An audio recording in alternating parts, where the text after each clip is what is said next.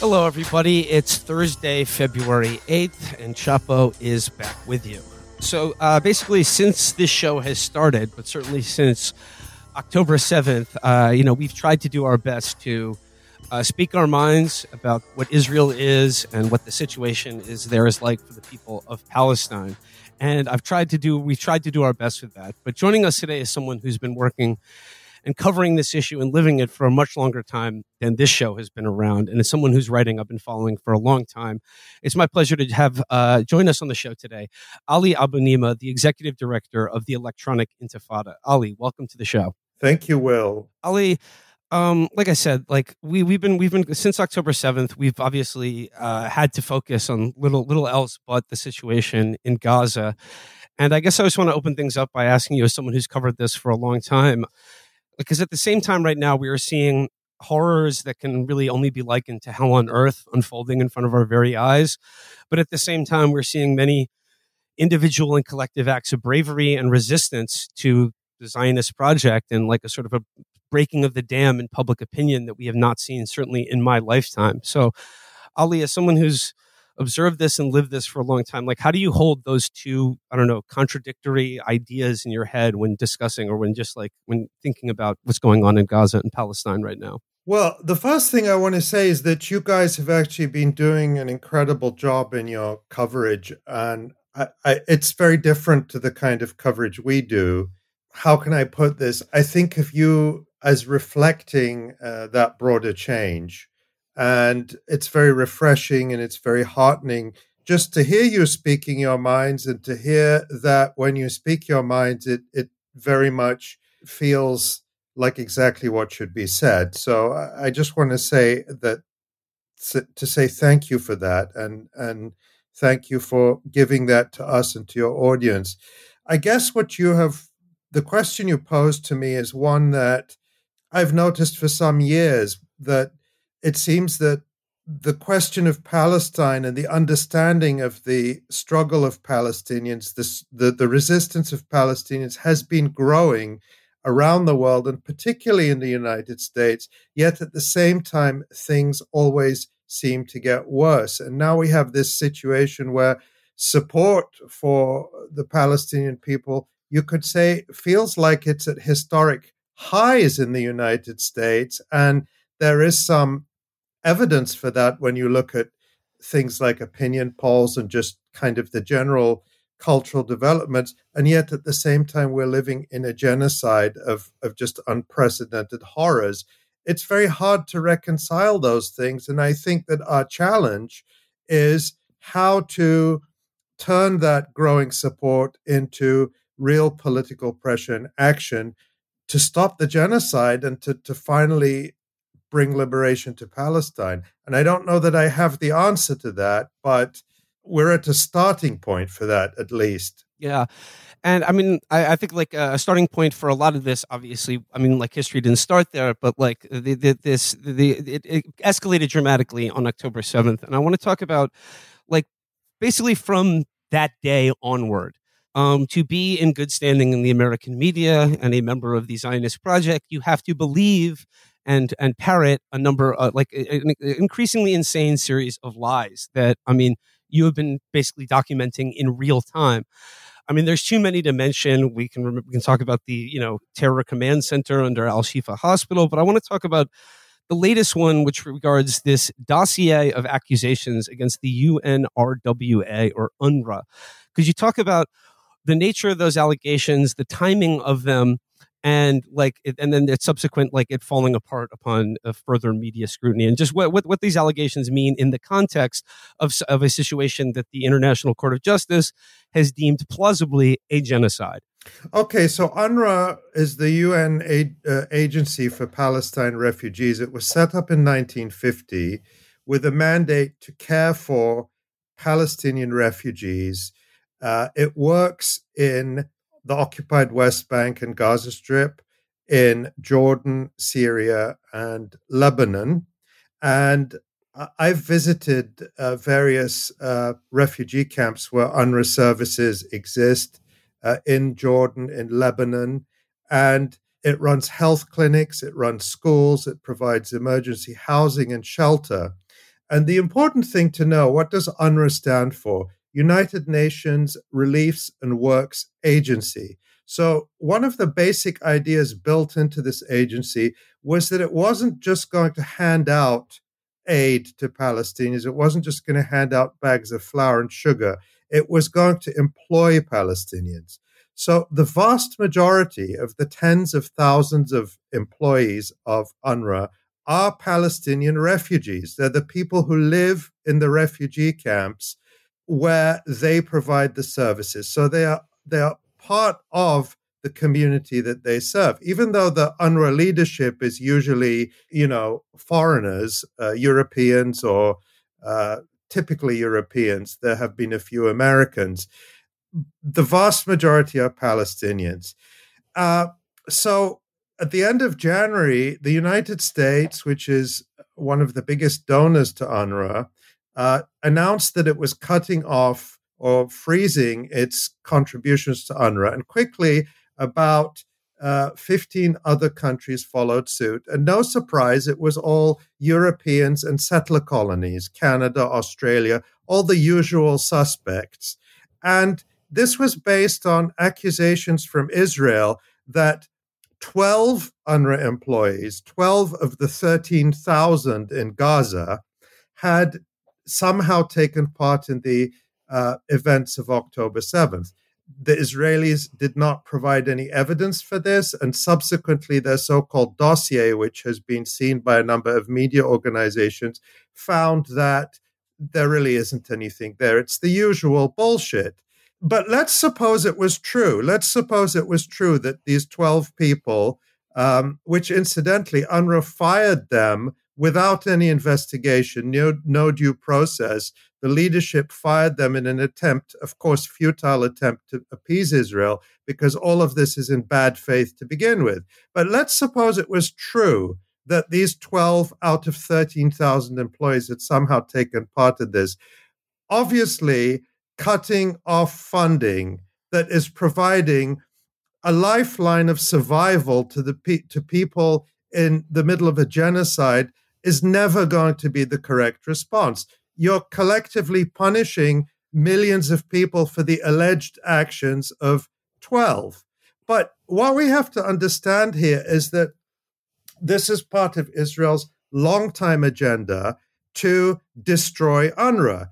Benjamin Netanyahu has said it repeatedly. He said it in 2017. He said it in 2018, that UNRWA has to go, that UNRWA should pass from this earth.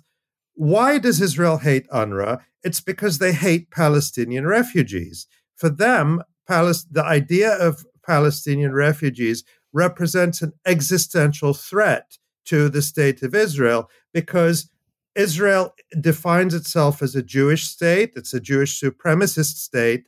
And the only reason that there is a Jewish demographic majority in Israel is because Palestinians were ethnically cleansed in 1948, and they and their descendants were never allowed to return home solely and exclusively because they are not Jewish, a fundamentally racist situation. So for Israel and its supporters, particularly in Congress, they think, UNRWA perpetuates this idea of Palestinian refugees. So if we get rid of UNRWA, the Palestinian refugees will disappear. This is just like saying hospitals are full of sick people. So if we destroy all the hospitals, then we will solve the problem of sickness. I'm using that as an analogy, but it's disturbingly close to the reality in Gaza. I mean, Ali, I saw someone arguing against UNRWA saying that, they perpetuate a state of, they want to keep people in poverty and in a state of, they basically said UNRWA is the reason that Palestinians live in a refugee status, because they keep them in a state of perpetual victimhood. And that's why they don't have, for instance, their own state, is because of UNRWA and not Israel. Yeah. Yeah, that's just the usual deranged talking point. But as I said, if you visit the refugee camps where UNRWA services are provided, you'll find that these are providing basic health care to people, young and old.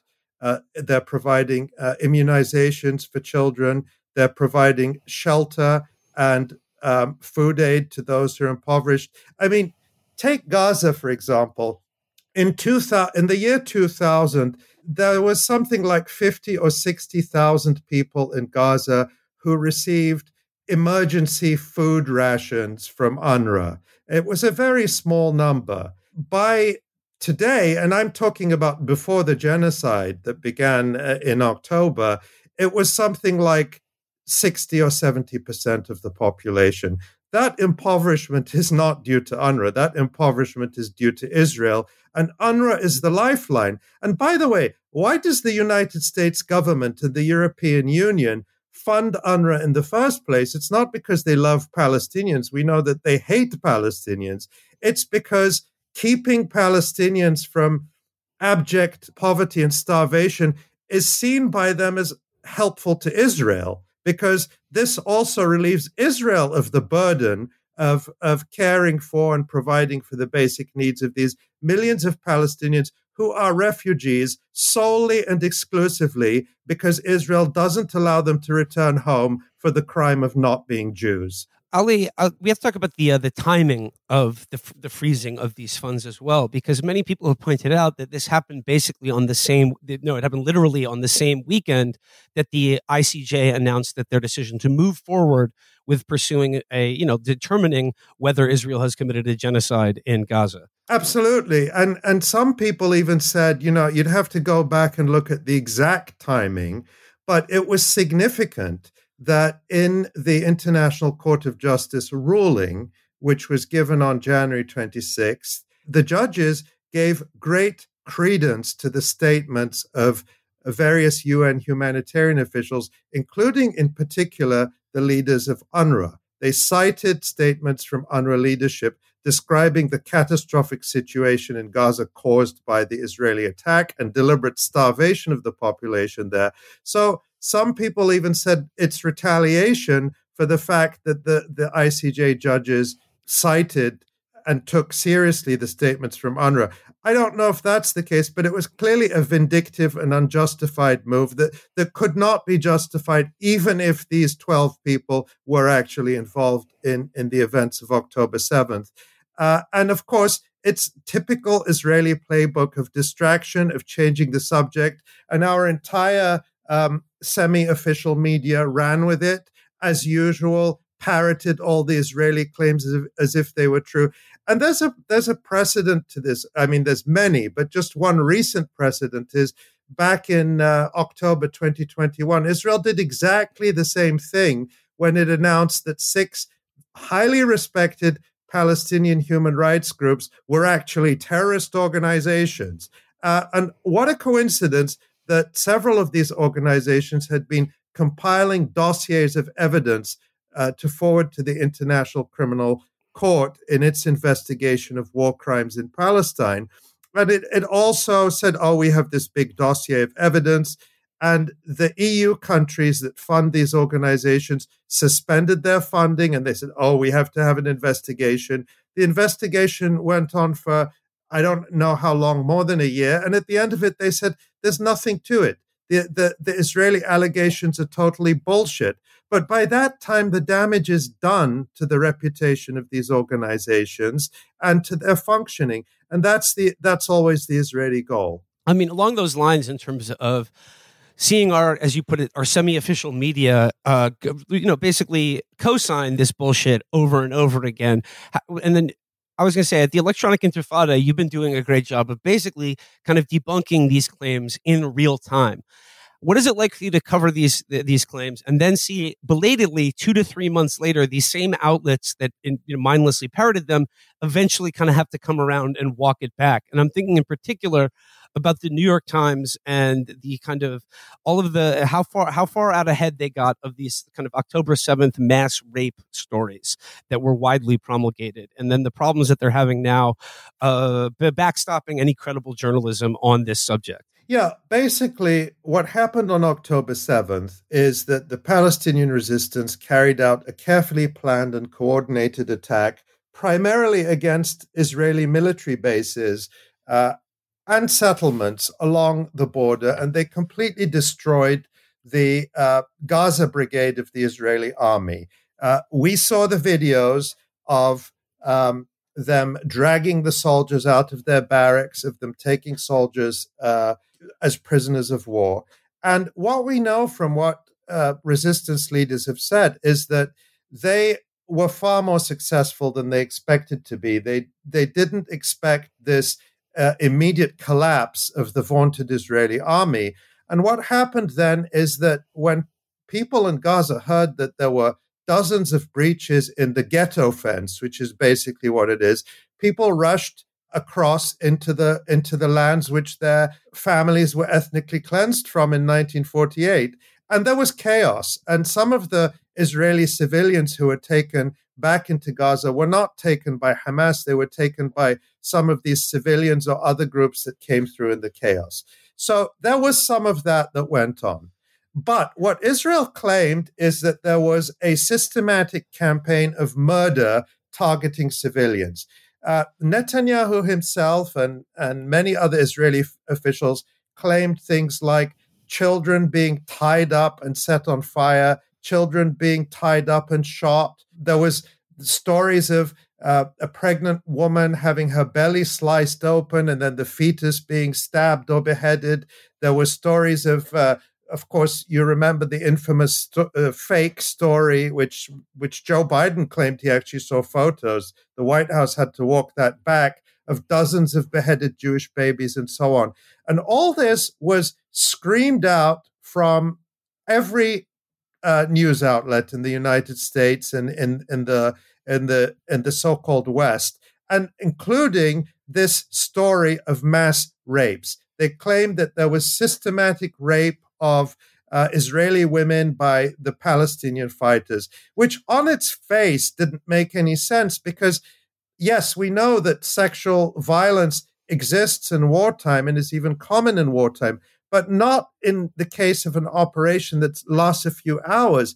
And the Israeli soldiers, the Hamas fighters expected the Israeli army to arrive en masse any second. The idea that they were going to take time out for a campaign of mass rape didn't make sense on its face. And it turns out there's no evidence for it. None. Even though there's story after story after story in the Washington Post, CNN's Jake Tapper, Haaretz, the Israeli paper, the Times of Israel, countless others making these claims.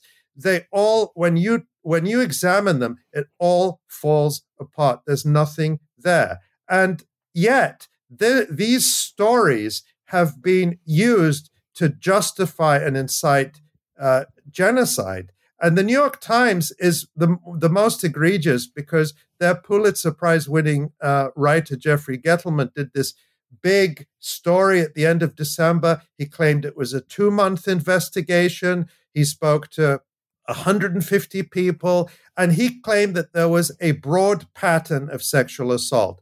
And the sort of headline victim was this woman called Gal Abdush, an Israeli woman who was killed on October 7th.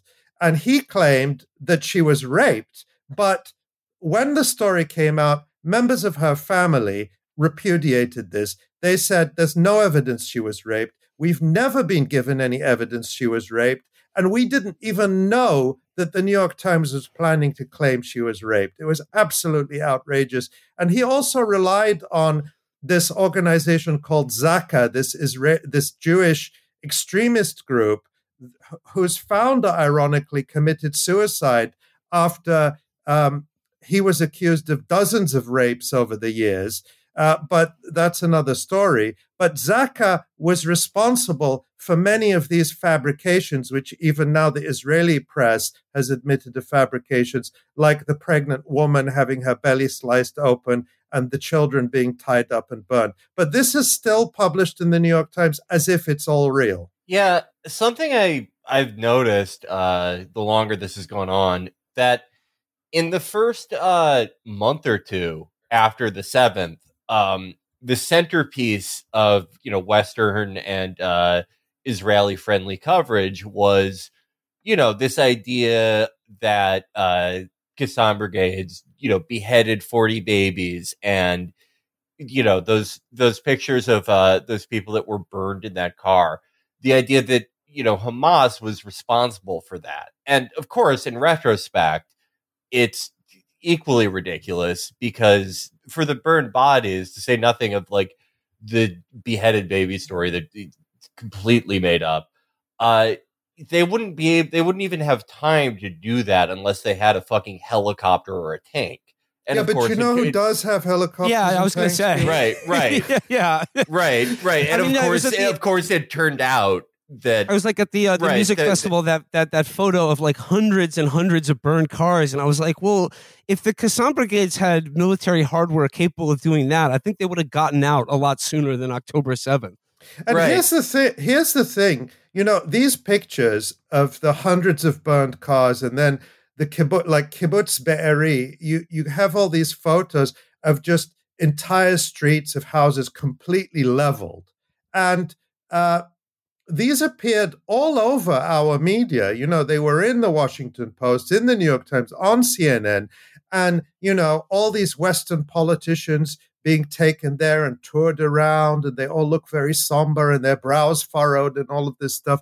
And nobody asked the question, wait, how did Hamas do this with AK-47s? Like, I didn't know an AK-47 can level a house. Of course, it turns out, and this came from, what we did at the Electronic Intifada, I would say the first big debunking we did was we translated this interview from this Israeli woman called Yasmin Porat, who was at Kibbutz Be'eri, one of these settlements, these colonial settlements near Gaza. And she gave this long interview on Kan, which is the Israeli state radio. And this was on October 15th or 16th, so just a week after the events. And she basically said, the Israeli forces who came in, they're the ones who killed everyone. They're the ones who killed everyone, and they killed her partner, Tal Katz. And there's another woman who survived this particular massacre by the Israeli army, a woman called Hadass Dagan, who came out later on, and we also translated her interview. And she said, yes, this is what happened. They killed my husband, her husband, Adi Dagan. And we've had Israeli rescuers say that they were going into Kibbutz Be'eri while Israeli Apache helicopters were firing missiles indiscriminately into the kibbutz. And so all of this is in the Israeli media. So a lot of what we do is translating what is in Israeli media, mainstream Israeli sources, Haaretz, Yediot Ahronot, Israeli Channel 12 television, and so on. This is all there in Israel. But it's not in the New York Times. It's not in the Washington Post. And if you publish this stuff in English in the United States, you will be called a conspiracy theorist for publishing the stuff that's in the Israeli media. That's how crazy it is. Well, Ali, I mean, almost from day one, right? I mean, like, remember when the New York Times removed the second part of the quote in which the Israeli general referred to, "we're fighting human animals"? They removed that from their coverage of his comments. But like, along those lines, and back to the New York Times and their particular emphasis on these accounts of mass rape and taking in like what we all know about like armed conflict and sexual violence, I really think that like for the average Times reader and like to the liberal media consuming audience, people were so ready to accept like the most extreme version of these events because they've been steeped for years in a kind of birth of a nation style racism about Arab and Muslim men in particular. But like it's the most effective because this comes from like the liberal media, right? Like an outlet like the New York Times. Like, how do you view what's regarded in America as like the liberal media, like at the particularly useful role that they play in laundering a lot of this propaganda to their audience? Yeah, I mean, this is so important to look at the kind of cultural environment that makes this possible. One thing is that this idea of Arab men, Muslim men, and black men as rapists is very old. It's a very old colonial trope.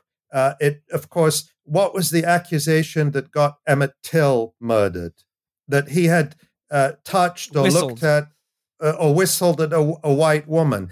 And this also goes back to the American, the European, I should say, conquest of this continent, when the notion that native, indigenous men or enslaved black men are brutes who are a danger to white women or settler women. This is a very deep old racist trope. It existed in South Africa and across the colonized world. And it is fundamental also to Israeli racism and to these accusations. And then you marry that to the kind of, Me Too and Believe Women era of liberal thinking. Of course, we should take seriously what women say. But the irony here is there are no women to believe because not a single living victim, actually not even a single dead victim of sexual violence has been specifically identified. So they're all going around saying, "Oh, believe Israeli women. If you don't believe these allegations, you're a monster who supports rape and hates Jews." That's the subtext of this. But of course, it wasn't about believe Israeli women. It's believe the Israeli government, believe Israeli atrocity propaganda. And of course, it's no coincidence that they trotted out Hillary Clinton to back up these allegations. And she actually put out a video, I think it was back in December, where she says, we have to believe all the Israeli women and girls who come forward and talked about what they witnessed and suffered. And whoever prepared that text for her was careless because at that time and until now, not a single Israeli woman or girl has come forward and said, "I experienced this myself." That hasn't happened. And yet she's holding a whole conference tomorrow as we're speaking. I'm not sure exactly what day this goes out, but on February 9th, she's holding this whole conference at Columbia University to again spew this atrocity propaganda. And guess who else will be there? Jeffrey Gettleman of the New York Times. Right. I mean, it's just like the way I've conceived it from the beginning is that Israel knew what they were going to do, what they always wanted to do. They knew what it was going to look like on TV, even in a heavily sanitized context.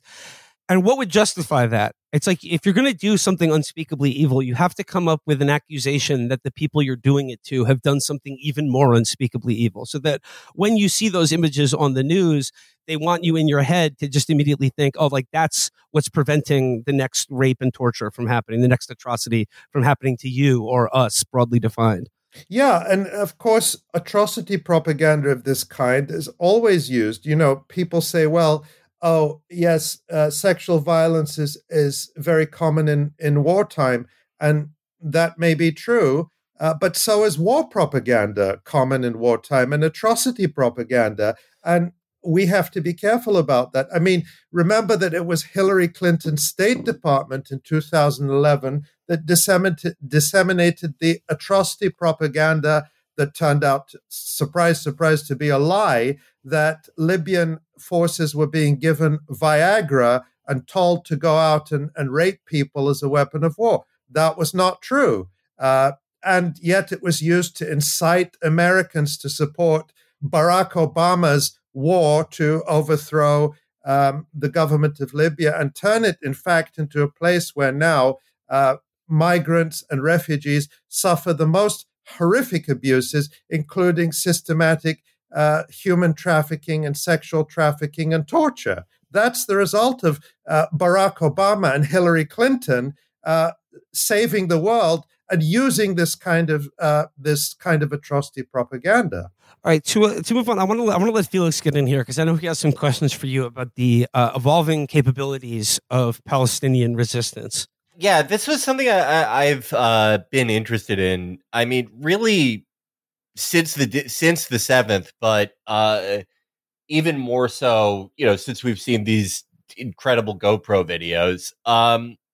I was wondering, if you had any insights on how Hamas and Qassam Brigade in particular, how their capabilities in combat have improved so vastly in the last decade.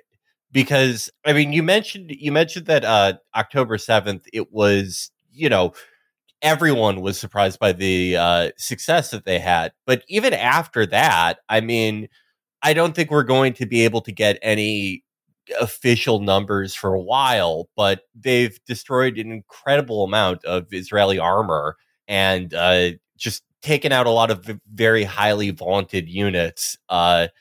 They've just torn through Golani Brigade, which was at one point sort of the marquee unit of IDF light infantry. Yeah, I mean, I'm observing this like everyone else. Of course, the Qassam brigades do not give me any particular insight into what they're doing, just to make that clear. But, I think that it's very clear, and this is not uncommon in colonial situations like this, is that the underdog, as the Palestinians are, study their oppressor extremely carefully. And whereas the oppressor, with their vast strength, becomes very complacent, which I think the Israelis did become complacent. And in their racism, they also underestimate the capabilities of those they oppress. They think of Palestinians as human animals. And so they don't think these human animals are capable of these pretty incredible feats of resistance. And the military planners and thinkers of the Qassam brigades and the other resistance factions, I think, have really tried to maximize their advantages and understand the situation they're in. They're never going to have tanks and helicopters. What they have is manpower, and what they have is the ability to manufacture and produce light weapons, including these RPGs, these anti-tank weapons that are very light, very cheap, that they can either somehow smuggle into Gaza or manufacture locally, which they do, and to be very well trained and to be very ingenious in how they use the geography and the resources they have. So the underground tunnel network, which nobody knows the scale of it. But I will tell you a story. I visited Gaza in 2013, so just over 10 years ago. This was in the final months of the presidency of Mohammed Morsi, who was then overthrown by an American-backed coup, and the current leadership in Egypt is in place.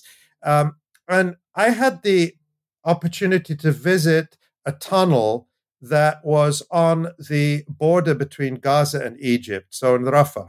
And this was not a military tunnel. This was a tunnel to bring supplies into Gaza to circumvent the Israeli siege, which is, of course, absolutely what Palestinians should be doing. They have every right to circumvent the siege and by any means necessary. And so just to describe the experience, I was with a couple of other journalists, and so imagine you're standing on a circular platform that is big enough to park two SUVs. And this circular platform then goes down, it moves. So it's like a giant elevator. It goes down a vertical shaft. We weren't explicitly not allowed to take any photos, so I can't tell you how deep we went. But I can tell you that when I looked up to the sky, the opening that we had come down looked very small. So we must have been about 50, 60 meters underground at least. And then you get to the bottom. And by the way, there's guys with hard hats. And when they press the button for the elevator to go down, a warning horn sounds so that everyone makes sure that they're, being safe and everything. It was incredibly sophisticated. Then you get to the bottom, and then there's a tunnel that goes horizontally. And that tunnel that went towards Egypt had electric lighting, and it was big enough to drive a car through. So that was a commercial tunnel that I saw. Now, you have to imagine the military tunnels are deeper, potentially bigger.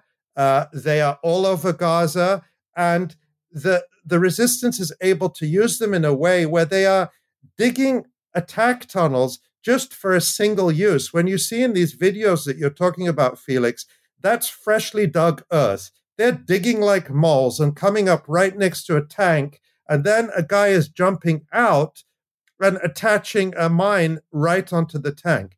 This is incredible stuff, but the elements here are that they are working with what they have and maximizing it. They're understanding the weaknesses of the Israelis, that the Israelis don't like to get out of the tanks because they're afraid to. And the tanks are not designed for this environment. The tanks have this so-called trophy system that can detect missiles from a distance, but it doesn't work in an urban environment, and it doesn't work if you get right up close to the tank. But they weren't designed with this amount of courage in mind. The Israelis never expected people to run up to their tanks from this close. So this is how the Palestinians are able to inflict such heavy losses on the Israelis. Yeah, going to what you said about how the Israelis just like they would never account for like the bravery or the ingenuity of Palestinian forces. I think that's pretty crucial because one of the things I really hate in the last few months is people who I broadly agree with try to make it seem that like everything that happened on October 7th, Israel knew in advance and let it happen.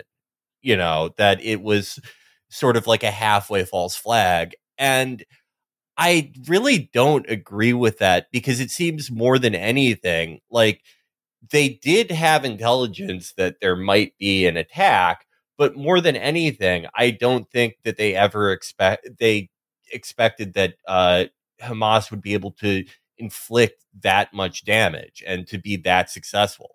They just don't believe that Palestinian forces can, you know, think on their feet in a battle situation, can outsmart them. They think it's impossible. I mean, they still think it's impossible, even though they're getting shredded in Gaza. No, I agree with that completely. I don't, this idea that that it was a false flag or that Israel let it happen is a way of taking away the achievement, the military achievement of Palestinians and the ingenuity. And this ingenuity is really incredible if you think about it. I mean, Gaza is completely besieged. It's been besieged under a tight siege for 15 years or so, and yet they are able to manufacture these weapons locally. I mean, they are copies or enhancements of existing weapons of, the Soviet RPGs and various other weapons that have proven to be very effective and hardy in these kinds of situations in guerrilla wars for years. I'm not an expert on this stuff, but it's clear enough to me that the doctrine Hamas has, they have sort of about 5 or 6 core weapons that they use. There's AK-47s, there's the Al-Ghul sniper rifle, there's 3 different kinds of RPG warhead, and there are these hand-delivered mines. And they have them in large quantities. They have their fighters trained to use them. And another essential element of this that they have really perfected is that they work in teams, and the teams include cameramen. And this is a very important element because the reason we can see all this is because they are filming it and they are disseminating the videos in almost real time. That, within a day or 2 days, we are getting videos of these operations that they're carrying out. And the other really important thing is that the Israeli army gets very jealous of these videos, so they put out videos of their own. And it's always, I think you guys have even talked about this, it's always like Israeli soldiers shooting down empty alleyways, shooting at empty classrooms, just like shooting at nothing. You never see Palestinian fighters in their videos, whereas you see Israelis in every single Qassam video. And what that tells you is that it is the Palestinian fighters who are taking the initiative. They are deciding the time and place of the engagement and confrontation. And the Israelis have no idea where they are. And there have even been quotes from Israeli soldiers in the Israeli media saying things like, "We don't know where they are. We can't see them. We're fighting ghosts." And so this shows you that the Palestinians actually have the initiative and the momentum on the ground. And there's the only thing the Israelis are really great at, they're the world champions at, is murdering children and elderly people, bombing hospitals, and destroying homes and infrastructure. They excel at that, but that's not the same thing as fighting a war. And I wanted to touch on that because, like, as this grinds on into the fifth month now, and they haven't rescued a single hostage, if they ever were even trying to do that, which is open to debate. They're trying to kill them. Yeah, they're trying to. Yeah, they shot them and gassed them, a couple of them, but yeah. But as they're they've actual, like, they're losing soldiers, losing officers. They didn't expect it to be this hard. Do you think that, like, it's hard to imagine that they would have any extra sadism, but, like, do you feel that they're meting out their frustration even more on a captive civilian population as their comrades fall in front of them, as they say, are fighting ghosts, unable to actually strike back at the people who, like, they're supposed to be fighting, i.e. Hamas?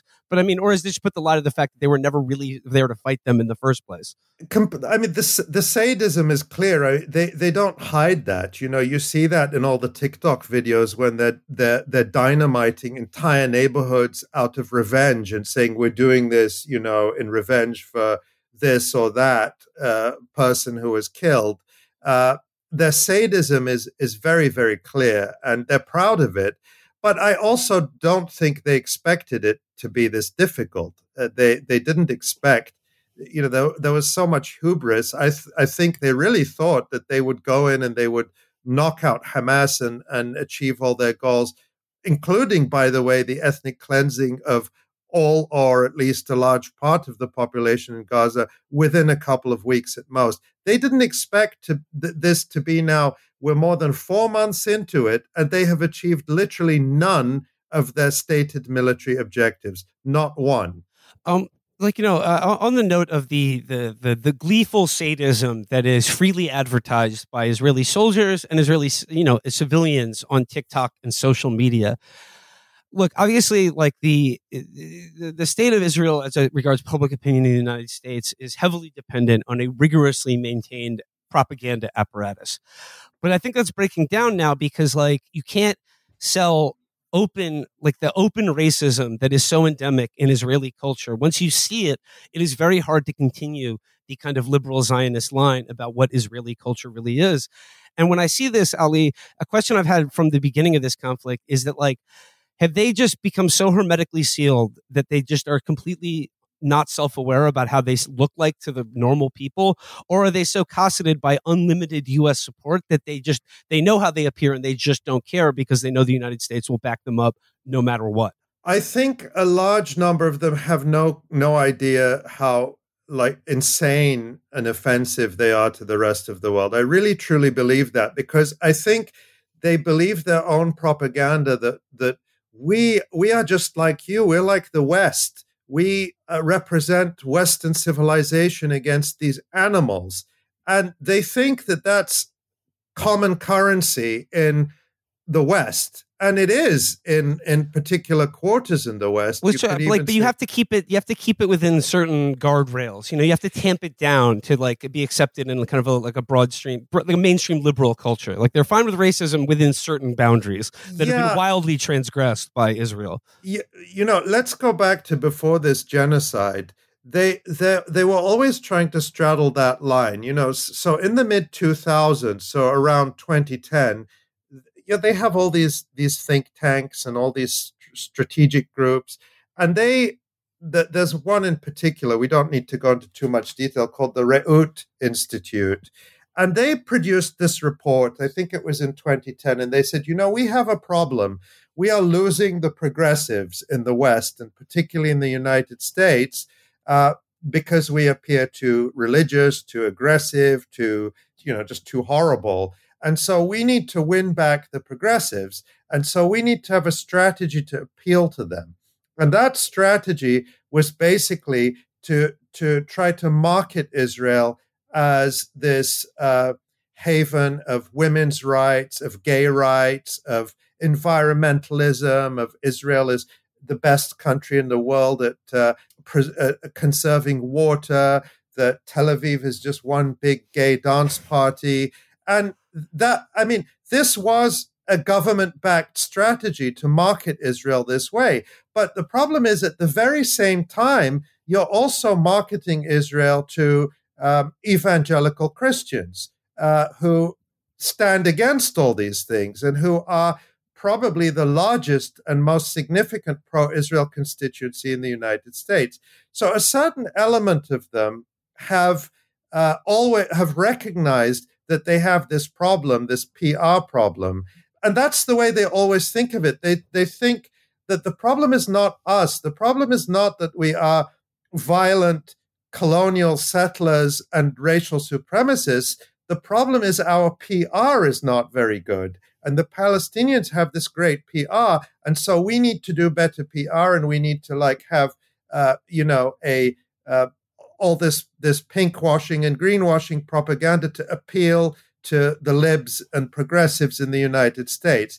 But I think in the context of this genocide and the continued rise of the Kahanists in Israel from the relative fringe to the center of power, they just don't care anymore. I mean, the Bezalel Smotriches and the Itamar Ben-Gvirs genuinely don't care, and they're just willing to say and do whatever they want to do. I mean, I'm thinking about the recent news reports and footage of Israeli youth camping out and dancing as they protest and block the delivery of aid, of food and medicine to civilians in Gaza. I mean, once you see that, it's really hard to continue this narrative that Israel is a nice country like you and I, full of nice people. And it's also impossible to imagine ever going back to that heyday of bipartisan support for Israel that existed in the United States, where, it was just common currency that everyone supported Israel. And it really is like putting Humpty Dumpty back together again. I just don't see it happening. There will never be a time when, young people, a large percentage of young people in America think Israel is great. And so I think it's done in that sense. And when you look at the breakdown, particularly by age of public opinion on Israel-Palestine, and the stark drop off in support once you get below the age of 40 and certainly 30, to what extent does that represent an existential threat to the future, purchase of the Zionist project, at least in America? I mean, that's a question I struggle with, because on the one hand, this generational shift is very important and welcome, and it's something we've been seeing for a number of years. The numbers have just been getting worse and worse for Israel, particularly in those younger demographics and among, Black people, people of color, what you could call the Democratic Party coalition. And you see that reflected in the polling, that people who vote Democrat are becoming predominantly pro-Palestinian. Of course, I'm saying people who vote Democrat. I'm not saying the Democratic Party. We have to make a huge distinction between Democratic. You can make a huge distinction about that on a lot of issues, but this one perhaps most savagely. Yeah, exactly. And yet we're in the middle of a genocide. So, I mean, none of that has translated into us being able to stop a genocide under a Democratic president. So, there's part of me that says, yes, things are changing, and eventually all this support will translate into political results. But we know that we live in a country where what people think about anything just doesn't matter. So I'm cautious about it. I think all these changes are important and welcome. The question then is, how do we change this into actual political power and results? And that's true on a whole number of issues, but it's particularly acute in the middle of a genocide. I want to ask you now about really for me, and I think a lot of our listeners, a man who became kind of the face of this ongoing genocide, and that is, I want to ask you about the life and career of Rafat Al-Arir. He was a guy who I was introduced to through your live streams when, as October 7th happened, and then as subsequent events happened. I was through your live streams of him in Gaza that I began to follow him, and then follow him on Twitter. And it was someone who, I don't have any personal connection to Israel or Palestine, but he was rendered a human face in real time, someone experiencing this. And when I learned of his death, killed by Israeli forces, I felt like, grief stricken in a strange way, despite the fact that I only knew him through his posts. So I was just hoping you could share a little about how you came to know and work with him, and just like what he was like as a person, and how his work continues to has become like really a global call, like a rallying cry for the Palestinian people. I think what often happens after someone dies, and in this case was murdered, Rifat al-Ar'ir was murdered on December 6, 2023, in a targeted missile attack on his sister's home in Gaza, killing him and several members of his family, though not his wife and children. They were in a separate location. And this was after a campaign of incitement by, among others, Barry Weiss, over a post he had made, one of his typical funny, ironic posts. You would have enjoyed very much having him on this show. I wish you could have done. Yeah. He's an incredibly funny person. And he made a joke about the fake atrocity story of a Jewish baby being cooked in an oven by Hamas on October 7th. And so Barry Weiss stirred up all this fake outrage. Look how he's talking gleefully about cooking a Jewish baby. He was making a joke about an atrocity story that never happened. And he was murdered in part for that, I'm sure. I want to say, and I take responsibility for saying it, that I believe that Barry Weiss, not alone, but Barry Weiss has some of Rifat al-Arir's blood on her hands. But he was a professor of English literature at the Islamic University of Gaza, which has now been completely destroyed, like all the other universities in Gaza, by the Israeli army. He was a writer. He was a poet. He was a mentor to hundreds, if not thousands, of young people in Gaza who he really believed had the power to tell their stories and tell the stories of the Palestinian people to the world. And so he almost single-handedly brought the idea of English, learning English as a tool for Palestinians to communicate with the world, to Gaza in a way that was incredibly effective. So I'll give you an example. Probably if you go to our publication, The Electronic Intifada, on any day, you will see on the front page stories written by young writers in Gaza. Most of them were Rifat students. And on social media, it's the same. Most of those you see tweeting in English from Gaza were very likely Rifat students. He had an incredible impact. And throughout this war, from when it started, we were in close touch. We were on WhatsApp all day, every day, except when there were cutoffs. And he kept me sane. I mean, it's funny to say that because he was relating being in the most horrifying circumstances. His home was bombed, and they narrowly escaped death when they evacuated their home for the first time. Several of his neighbors were killed in that attack. That was in mid-October. And then they escaped to another location in Gaza City, and then another one, and then another one, till finally the Israelis caught him and killed him. But throughout that, he kept his humor, he kept his strength. You saw his posts, how even when he knew the Israelis would likely kill him, he never backed down. He never backed down.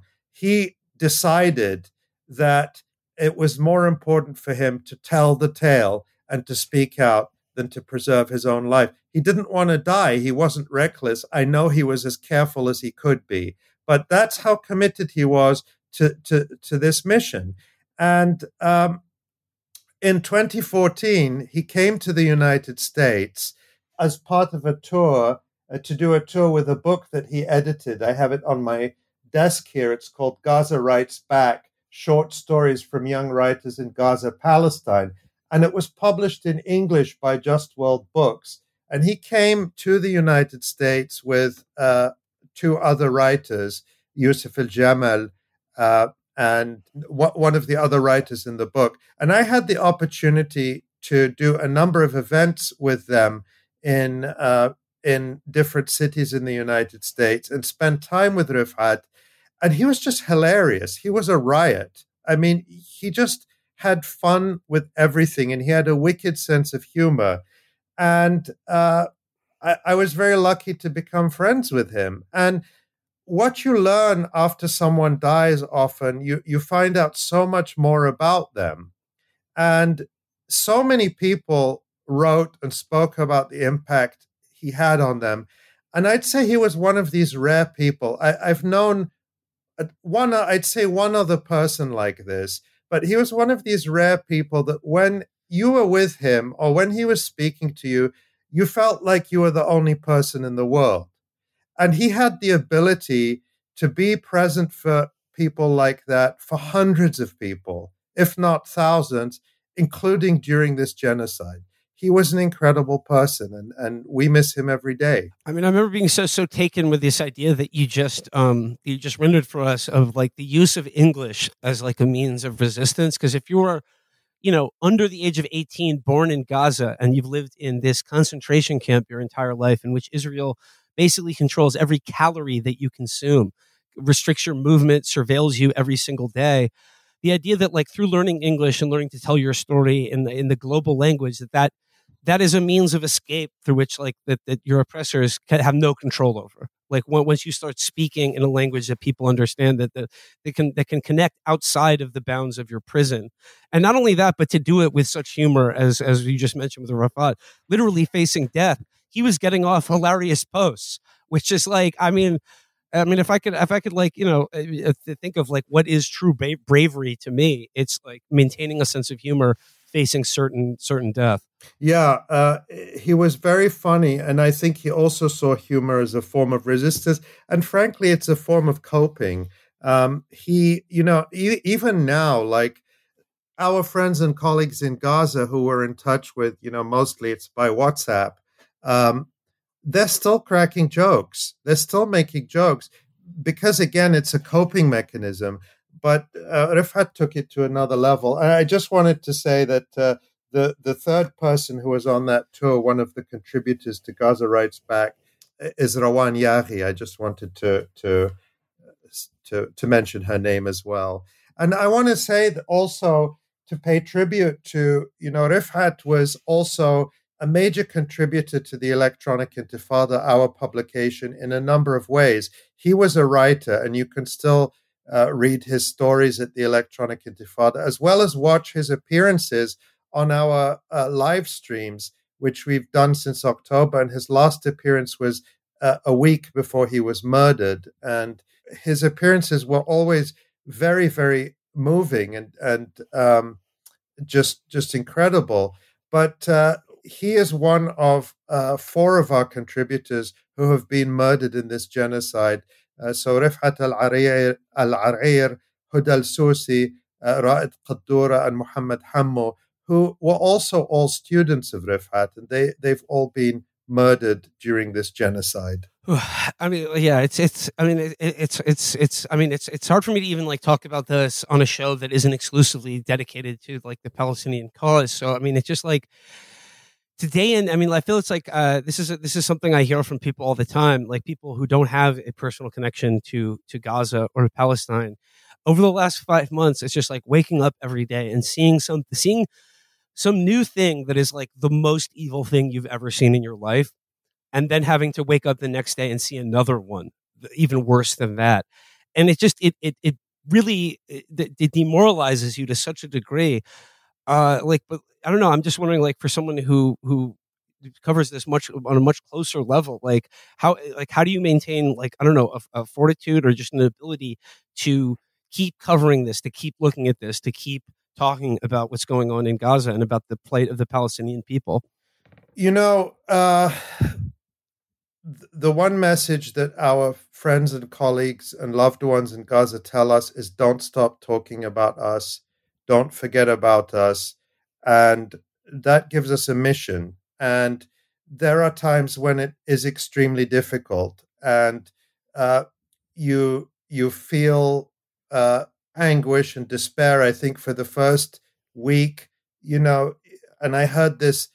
No one wanted to talk about it who was outside Gaza, just how difficult it was for us all personally. But no one wanted to talk about that because it's like, who are we to complain? Because, I mean, how can we compare our situation living in safety in the United States or Europe or wherever it may be with people who are literally facing genocide? But at the same time, we have to understand, and I say this, I think it's important for us to understand that this does take a toll on us personally, and the only way to get through it is in community. And so I'm very fortunate that I work with incredible people, all my colleagues at the Electronic Intifada, and we support each other, and our friends and family, we support each other. And it's particularly difficult for those Palestinians who have family in Gaza and who are outside Gaza. They have it even worse in a way because they're often out of touch with their family for days or weeks at a time, not knowing if they're dead or alive.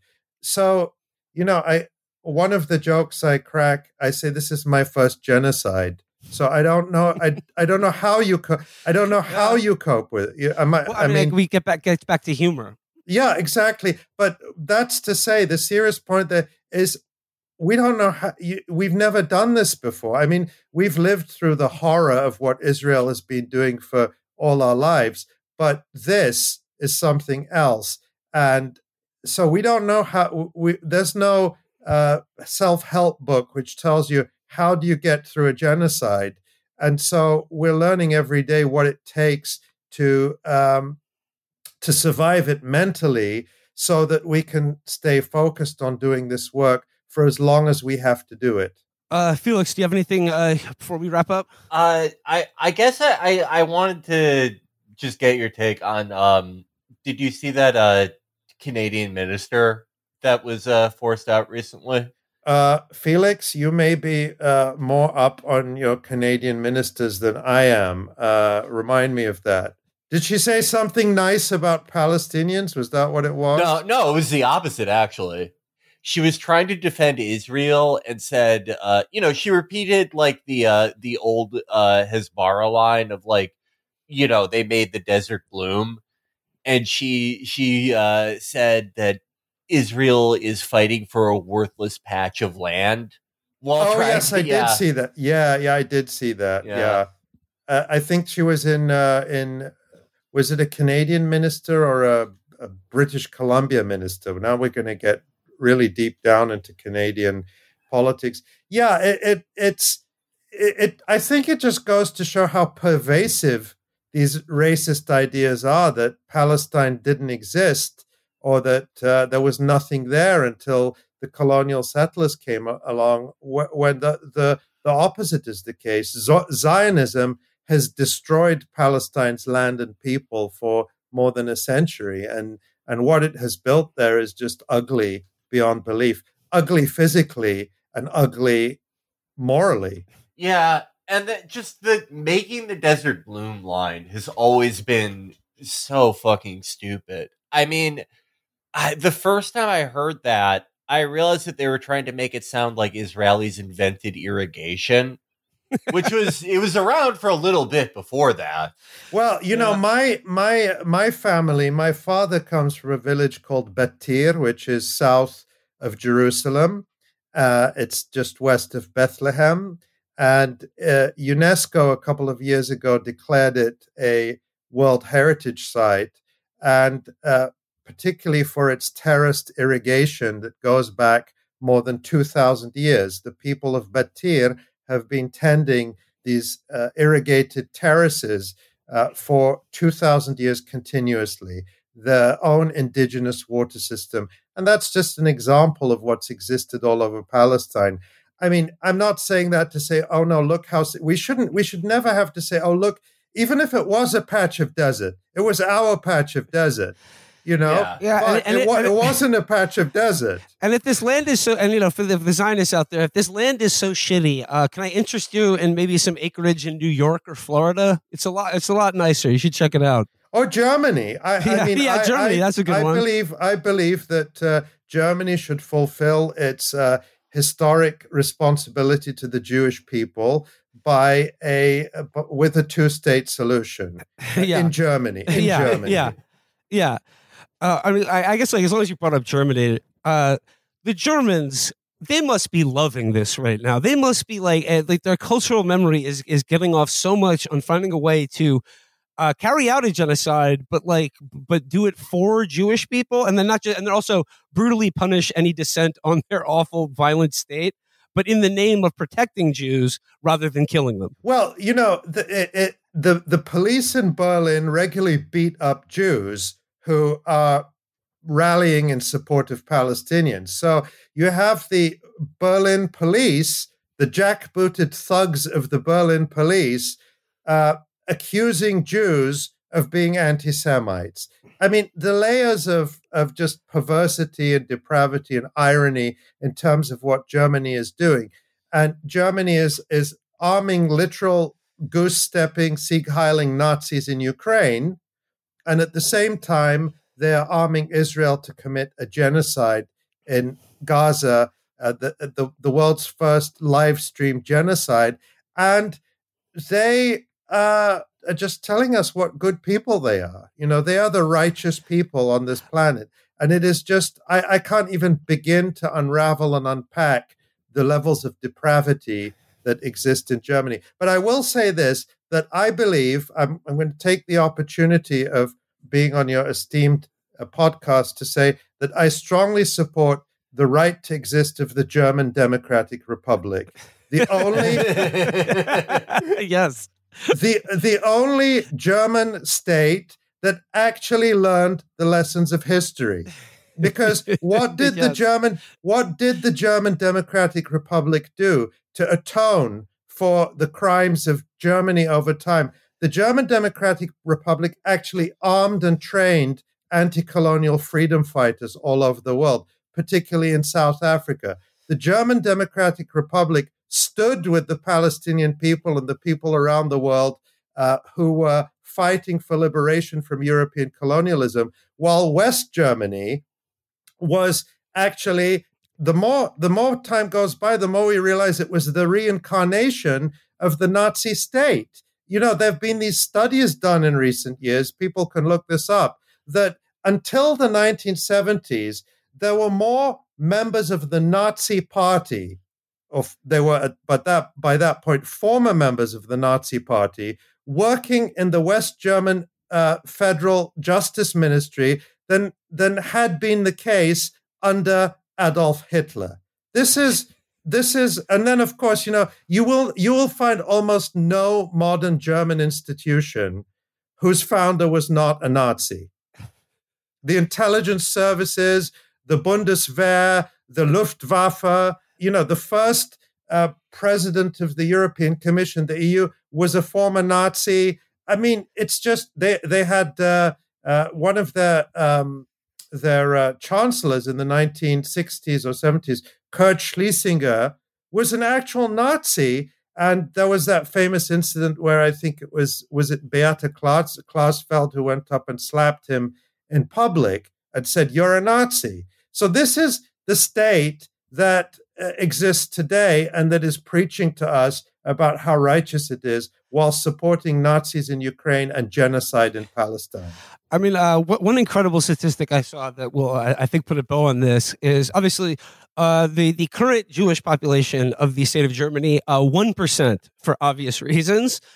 But then of the number of like the people charged under the current laws prosecuting Palestinian solidarity, 33% of them are Jewish Germans out of a 1% of the overall population. Yeah. So they've just found a way to do it again, folks. The Germany stuff is like, it's like if Japan could reoccupy Korea now and could yell at everyone if they were like, stop occupying Korea. They must be so pissed. They're like, Germany gets to do this and they can't bring back like the Empire of the Rising Sun. Yeah. Kurt Kiesinger was the Nazi chancellor, just for the record. I'm not saying he was the only Nazi chancellor since World War II, but he was definitely a Nazi chancellor. All right. Well, let's leave it there for today. Ali Abunimah, the website is the Electronic Intifada, and you began the show by sharing some very kind words about our show. I would like to end the show by saying that I've been following the Electronic Intifada since before Chapo started. It is a great resource. Like I said, if you want real journalism and just like the true perspective on Palestine as a political struggle, but also as a people, I really cannot highly recommend the work being done by Ali and everyone at the Electronic Intifada enough. We'll include a link to the website and a link to buy Rafat's book, Gaza Writes Back, in the show description. Once again, Ali Abunimah, I want to thank you so much for your time joining us today. Thank you very much. Thank you, Ali. All right, till next time, everybody. Bye-bye.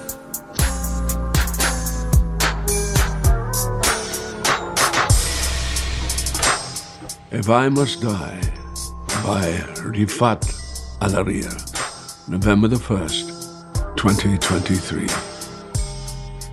If I must die, you must live to tell my story, to sell my things, to buy a piece of cloth and some strings.